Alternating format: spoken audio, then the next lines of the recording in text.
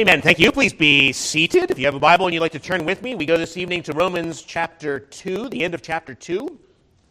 We are back in our study of God's signs and seals, or as I actually have it written, our signs and seals. That is to say, He's appointed them for us. Circumcision, the one in view here, but even this is actually for us. We have been circumcised, the apostle says, with the circumcision of Christ, that all that circumcision signified we have received in its fulfillment, circumcision itself in so many ways, telling us in the ancient way about the coming of Christ, as we've considered about the promise of that seed through whom all the families of the earth should be blessed, and the seal of the righteousness of faith that one has in him. Well, let's read together now from Romans chapter 2 at the end of this chapter, breaking into a longer argument, but I'll just read a few verses from the end of 2 and the beginning of 3, starting in verse 28. The Apostle Paul writes, "For he is not a Jew who is one outwardly, nor is circumcision that which is outward in the flesh, but he is a Jew who is one inwardly, and circumcision is that of the heart, in the spirit, not in the letter, whose praise is not from men, but from God.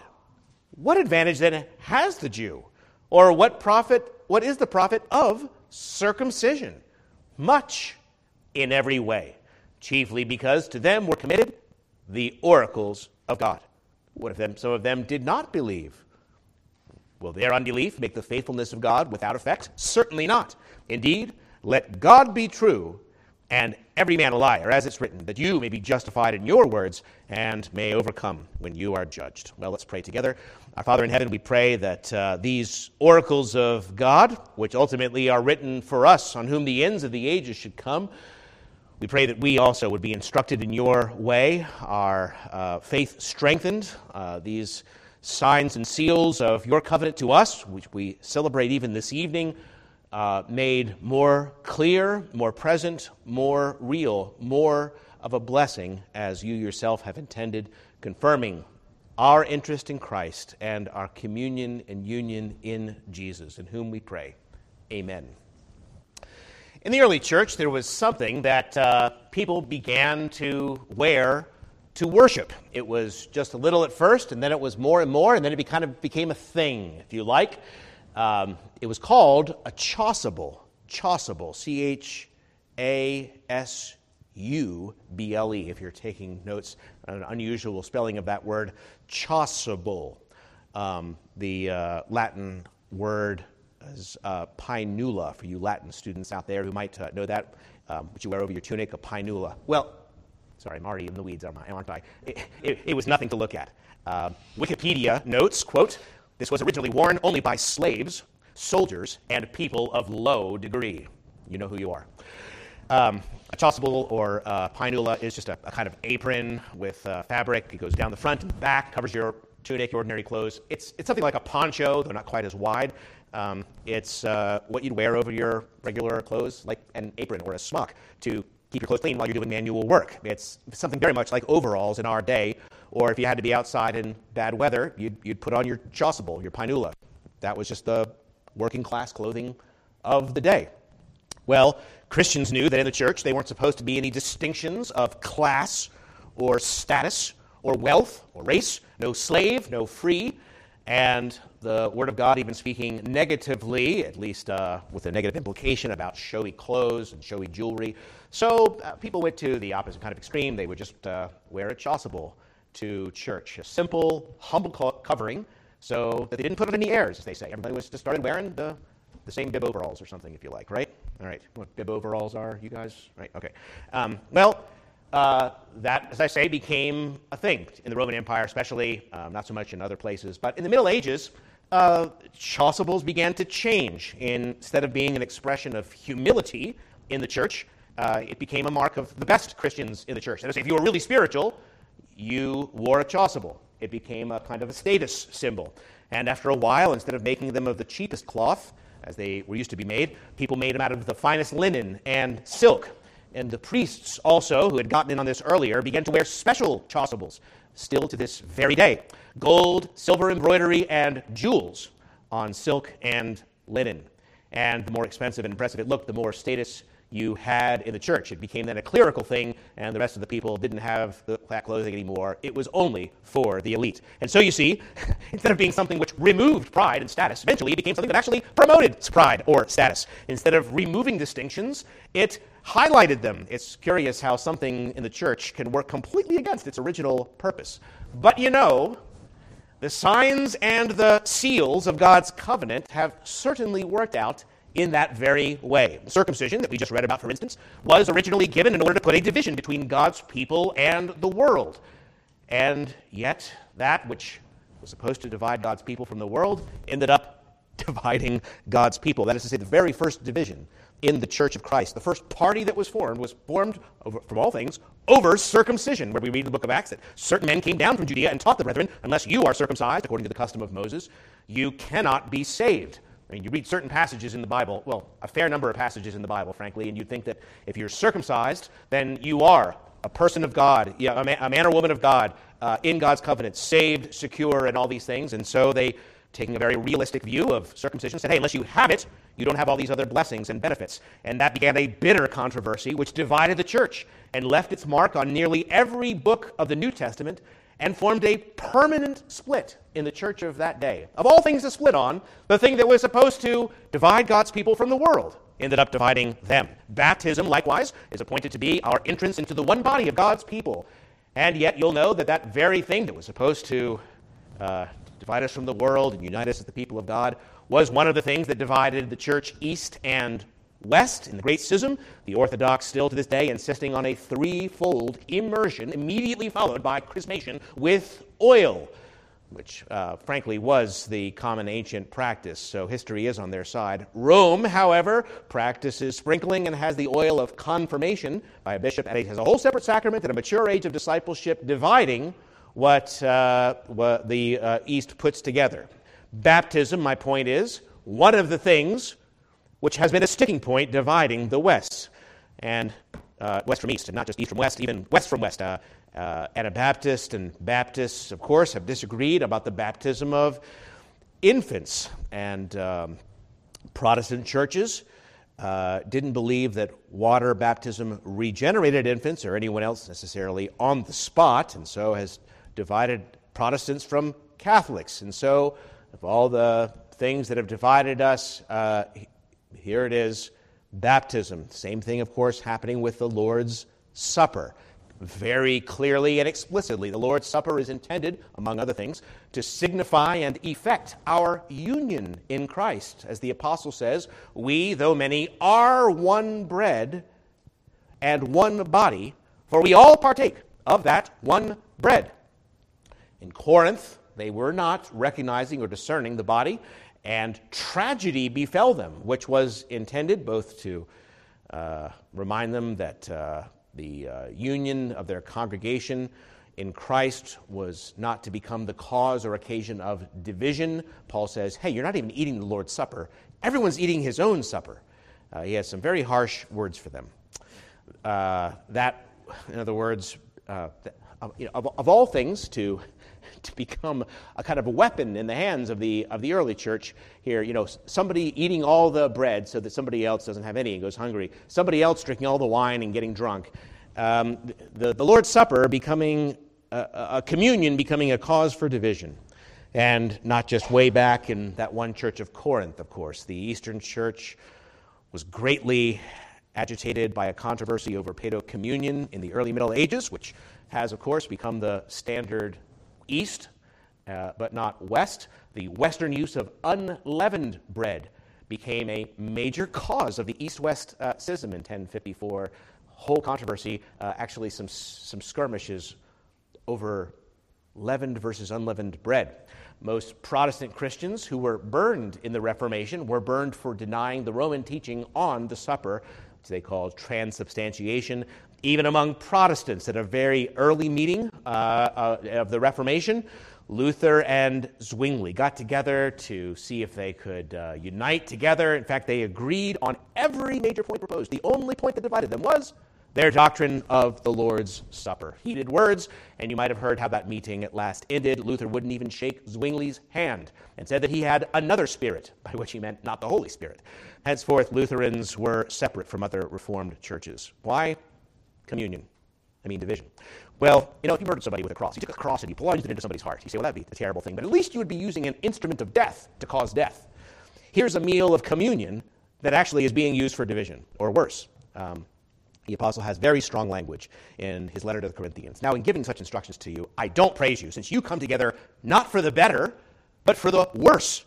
When you come together in one place, it's not to eat the Lord's Supper. Whoever eats the bread and drinks the cup of the Lord in an unworthy manner will be guilty of the body and blood of the Lord. And he who eats and drinks in an unworthy manner eats and drinks judgment to himself, not discerning the Lord's body.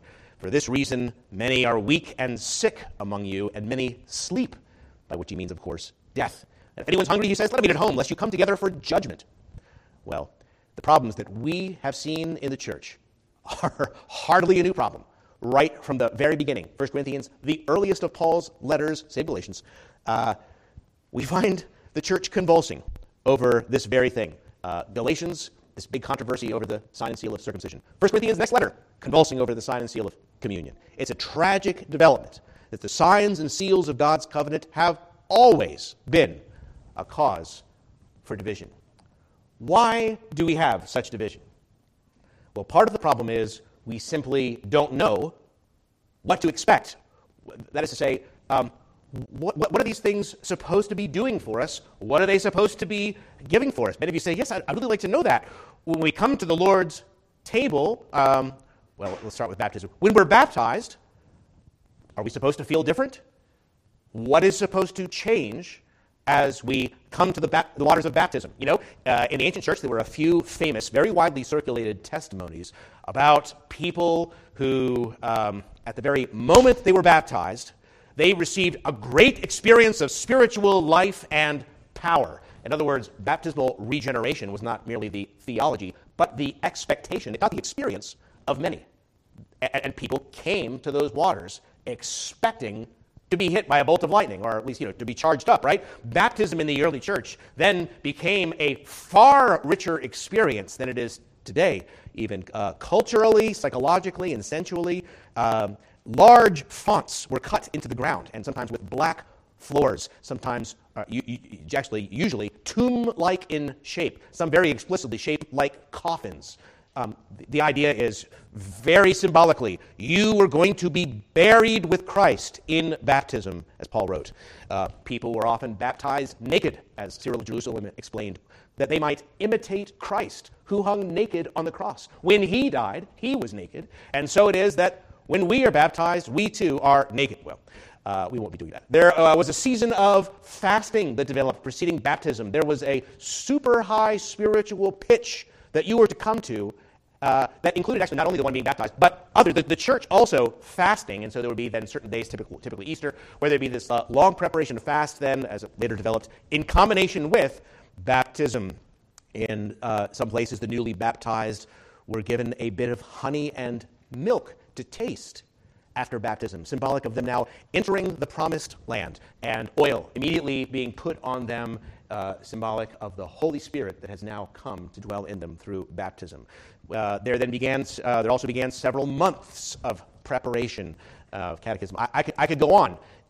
These things were built up and up and up, higher and higher and higher rose the expectation. This practice developed over here, this over there. The people on this side said, this is really the way that you need to do it. People said, no, that's not the way. The apostles said to do it this way. And other people said, no, they said to do it this way. It became quite a big deal. Well, all this a very far cry, by the way, you notice, of the apostles' practice of baptizing people in the most ordinary circumstances right away at the start of their discipleship. No year-long catechumens here. Paul tells the good news to the Philippian jailer and his household in the middle of the night, and right then and there, the household is baptized. That's the way the apostles did it. Not a big build-up, not a lot of expectation. This is the first step in your journey to Christ. You are committing to Christ. Christ is committing to you. You're baptized right then and there. Just a few centuries later, people like the Emperor Constantine waited till the end of their life to be baptized because so much was riding on it. Paul, for his part, said, yeah, I baptized so-and-so and so-and-so. I don't even remember if I baptized anymore, but Christ didn't send me to baptize, but to preach the gospel. And perhaps their emphasis should change our perspective on what we should expect and how much we should emphasize it in the Christian faith. What are we to be getting at the Lord's Supper? How is it supposed to be supporting our spiritual life or enhancing our experience or doing something for us? The Bible says the cup of blessing that we bless, is it not the communion of the blood of Christ? The bread that we break, is it not the communion of the body of Christ? Well, what does this mean? You'll note that has been the subject of very wide-scale division, but especially, my emphasis tonight, confusion. John Calvin wrote, for instance, if anybody should ask me how this communion takes place, I am not ashamed to confess that it's a secret too lofty either for my mind to comprehend or my words to declare, and to speak more plainly, I rather experience it than understand it. Well, all right, even allowing for Calvin's humility there, what should we be experiencing? We're coming to the table tonight. What is to be our experience? What are we to expect from these signs and seals of God's new covenant that we enjoy? Well, I say these things have become the occasions for division because there is so much confusion and, frankly, in his words, so much mystery. There's much that we don't know. Now, taking again the example of the Lord's Supper, there are, in fact, very few references to it in the Bible. Of course, we have its institution given in Matthew, Mark, and Luke. And in almost identical words, we have that discussion in 1 Corinthians I alluded to. And beyond that, we have a few scattered references or allusions, several of which are disputed. But in any case, they are allusions or references and not the clearer passages. And otherwise, we are relying on some inferences from other passages, from other things like circumcision, where we began. Very little biblical data, very little biblical data on this matter explicitly given. And I think also right away that should tell us something. Some churches have put the Lord's Supper at the center of their life and liturgy and give the impression that it is the focus of our Christianity, and the expectations are exceedingly high. I think that we need to have our faith in biblical balance and proportion. But the Lord's Supper is clearly not at the heart of our Christian life and discipleship and worship or experience. It has its importance, yes. I certainly don't want to downplay its significance. It's the signs and seals of the new covenant. But surely in the Bible, preaching and prayer are far, far, far more emphasized, are they not? And as I hope to show you this evening, these things being the Word made visible, confirming that gospel, and personalizing it, signing and sealing it to you, that is the role they play. So not that there's a few verses over here and all this stuff about the gospel. They are connected together, but let's keep it in biblical balance. I am not trying to marginalize the Lord's Supper or baptism. I am simply trying to offer this corrective to an overly sacramental emphasis foreign to the apostolic tradition that causes division in the church and has promoted much confusion over very little data when we need to be clear if we are to be united. Although I have mentioned many divisive doctrines already by way of passing, I am intentionally seeking not to be divisive in this series, but to focus on the important things that I hope everyone will agree on and that will unite, as these things are intended to do, the people of God. So sorry for giving everybody a black eye at some point here. My point in all this is that we have division in part because we have so much confusion. And practically speaking, what are we to expect or experience? That's what I'm concentrating on in this series of our signs and seals. Well, after such a very long introduction, I'd like to have some important points for you today in order to demystify, clear up some things about the Lord's Supper, which we're about to enjoy. I've had to divide my sermon in half. It was already getting very long, and so I cut it in half, and already it's still long. So, no, so you are not laughing at that. It's, oh no. But my goal is to say, well, if the mystery just makes us wonder anxiously, what am I supposed to be experiencing or doing or receiving? And if the ignorance is the cause of division, well, how much can we get very clear that would unite us all together. I like to do that by explaining 5 words that we use to describe what's before us this evening. 5 words, and I'll start with the first is sacrament. Sacrament. The baptism and the Lord's Supper have historically, in the West, been called sacraments. You might know that in the East they are called mysteries. Part of that is Latin versus Greek.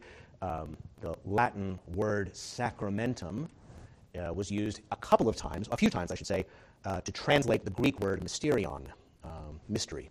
And so it's actually kind of the same word, East and West, sacrament or mystery.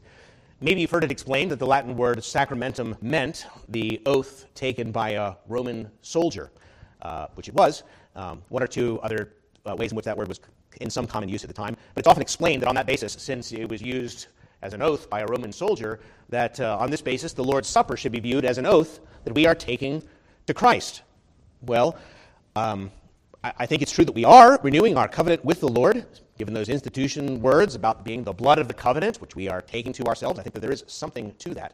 But the word sacramentum is that a Latin word, and the meaning of how it was used in Rome shouldn't be read back into the Greek New Testament. Okay?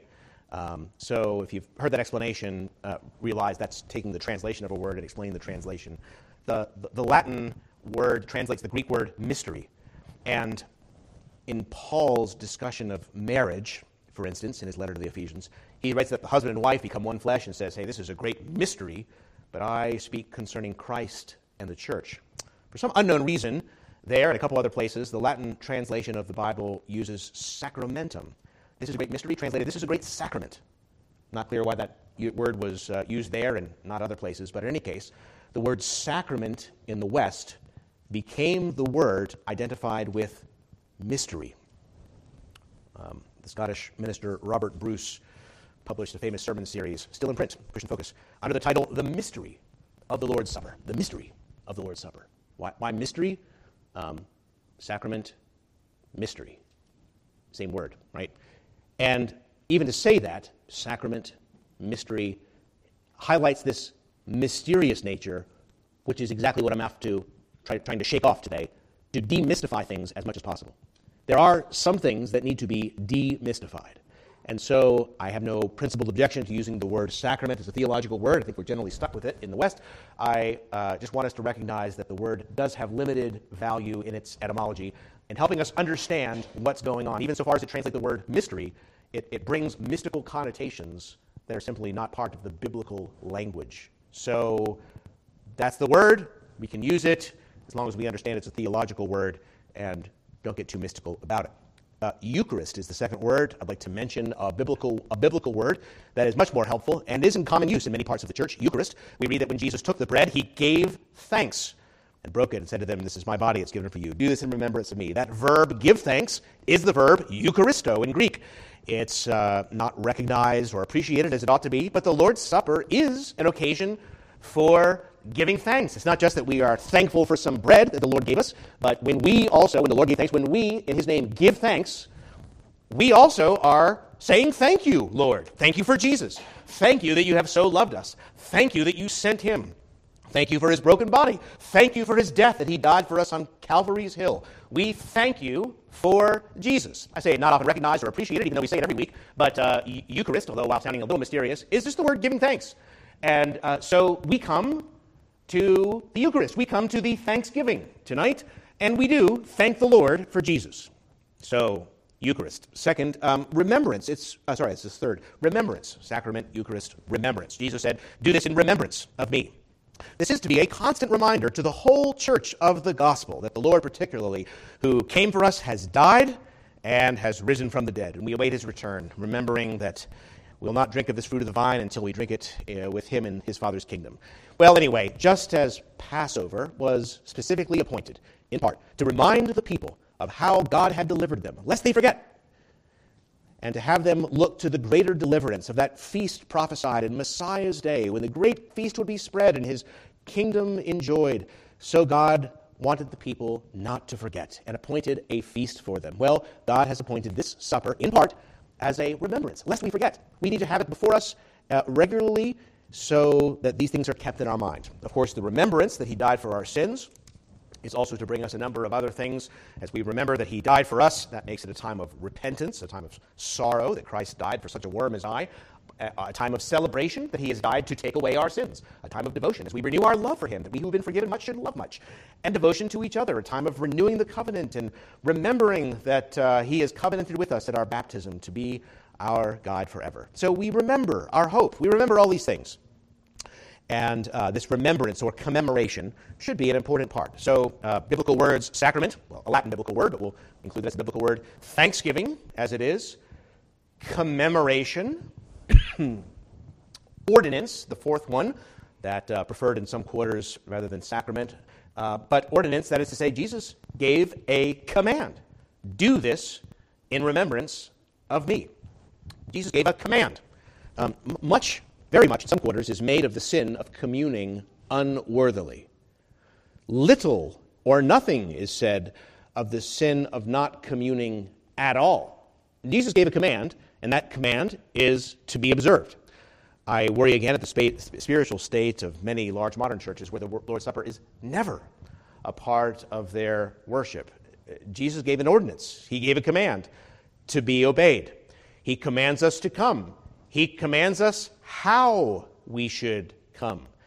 Much more to say on this matter, but with faith, repentance, love, new obedience, our shorter catechism has a nice section on that. The Lord wants us to come. He wants us to reconcile before we come. He's given us a command and told us how to fulfill that command, not just that we should do it, but that we should do it for our good. Speaking about the altar, Jesus said, hey, if you bring your gift to the altar, but there remember, your brother has something against you. Leave your gift before the altar, go your way, first be reconciled to your brother, and then come and offer your gift. The altar being another place where you commune or partake or participate. There's a connection simply to say we shouldn't come with division, we should come with unity, and therefore the Lord tells us to come in a certain way. The people of Israel were warned not to reject the table of the Lord in their day, saying that it's contemptible or coming half-heartedly by offering maimed and lame sacrifices. And similarly, the Lord's Supper requires spiritual activity from every participant, not just physical activity, but spiritual activity for every participant in order to be fulfilled or obeyed properly. We have certain questions for children this way when they say that they want to come and commune. Well, one of the things we ask them is, why should we come to the Lord's table? There's a number of good reasons, but one basic reason is the Lord has told us to come, and we want to do what he said. He's also told us how to come, so we ask, how should you come? Well, confessing our sins and reconciling and faith, love, repentance, new obedience. Okay. So it's an ordinance, something that we are commanded to do, and to do in a certain way, and for our good. So it is something to do. Fifth and finally this evening, it's a proclamation. A proclamation. The last biblical word we'll consider today is proclamation. As often as you eat this bread and drink this cup, you proclaim the Lord's death until he comes. Surely in the words of the gospel that are preached, in the words of institution that we recite every time, in the actions that we do, there's a proclamation. The preacher proclaims, but the whole church in coming and communing also proclaims that Christ has loved us and given himself for us. Christ has become the Lamb of God who takes away the sin of the world, and we are taking him for us. You are also proclaiming. This is something that, as a sign, we've considered before how that's a biblical word, and just as other things previously described as signs, so the Lord's Supper, a sign. Signs signify something. It's a visible representation of the gospel, the word made visible. As Robert Bruce again put it, because it is a seal added to the word, it persuades men the better of the same. Let me run that by you one more time. Because it is a seal added to the word, it persuades men the better of the same. If I have a diploma from Virginia Tech on my wall, and it looks like I just photocopied it, Yeah, you probably think it's probably a fake, right? Probably no degree from there, right? If I have it here on the parchment paper with the seal and signature, right? That looks very swanky and official. Okay, it persuades us better of the same. Well, in the same way, a sign which gives the same thing visibly, a seal which is added to the word is to persuade you the better of the same. Bruce writes, "The sacraments, then, are added to the word to seal up the truth contained in the word and to confirm it more and more in your heart. Then what have you to do? The word is appointed to work belief, and the sacrament is appointed to confirm you in this belief. But except you put the truth of this inwardly in your hearts, except you have your hearts as ready as your mouths, think not that anything will avail you." I haven't forgotten all about our text, even though I started there. This is the apostle's contention when he says he's not a Jew who's one outwardly. He's a Jew who's one inwardly. Circumcision is not that of the flesh, ultimately, but that of the heart, in the spirit, not as the letter. You get the sign. Well, do you have what it signifies, what it points to? The reality. That's the real thing. You are a Jew? Fine. Do you have the faith of Abraham? Because that's what it is truly to be a Jew. If you don't have that, you don't have anything. Well, what advantage then has the Jew, or what profit is circumcision? Well, much in every way. Chiefly to them are committed the oracles of God. And so this meal helps our faith. The oracles of God are not only visibly represented here, the gospel, but personally sealed to you as those in covenant with the Lord yourselves. And so this meal is given to help our faith. It's a proclamation, the word made visible. And I will have to explain this more next time. This is where I had to cut it off here. But there are a number of passages which some find troubling that will say things like, be baptized for the remission of your sins. Baptism now saves you. Things like that. And we think, what should we actually believe in these matters? We read, is it not the communion of the body of Christ? And we say, maybe it's doing something very mysterious in a way we don't understand. We could say the very same thing about circumcision. Many texts, I'll bring them to you next week. Circumcision is a ceremony that initiates us and puts us into God's holy people. Circumcision that signifies an inward reality of the Holy Spirit, illustrating repentance, being born again of the Spirit, of being justified by faith, of a cleansed heart, of our union with Christ, affecting citizenship in Israel and separation from the world, all that and much more, so that to be uncircumcised is virtually the same as being damned in the Bible, the unclean, wicked, uncircumcised. And to be circumcised, sometimes in the Bible, is to be wholly set apart to God, in the covenant and expecting all the good blessings. So it's no wonder that the people had this division. They said, well, look, I realize that they believe, but until they actually get the thing, they don't possess the reality. And that was an ancient controversy. So when the Bible says that baptism saves us, that through communion we are partaking of Christ similarly, how are we to understand these things? Well, I will give you two illustrations, one rather worldly and one more biblical. This is the worldly one first here. If I wrote you a check for $100 and gave it to you, I could say I've given you $100, right?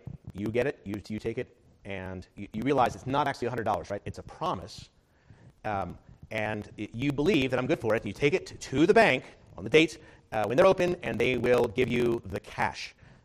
The check is viewed in the law as just as good as the real thing, assuming that you're able to get the reality when the bank opens, right? Okay. So in a similar way, we are to understand how these sacraments work. That's the worldly illustration. I hope will probably help some of you. The biblical illustration is the Word, the Word made visible. Baptism saves you.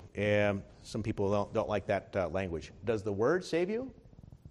Peter says, receive with meekness the implanted Word, which is able to save you. Does the Word save you? Well, of course you say. Yes. Really, the Word? Is it like magic words? Is it mystical words? Do I say words, and does that save you? Well, okay. What you mean is, when you receive these things in faith, then the Spirit uniting us to Christ by that faith is by which we are joined to Christ in union with Him and are saved.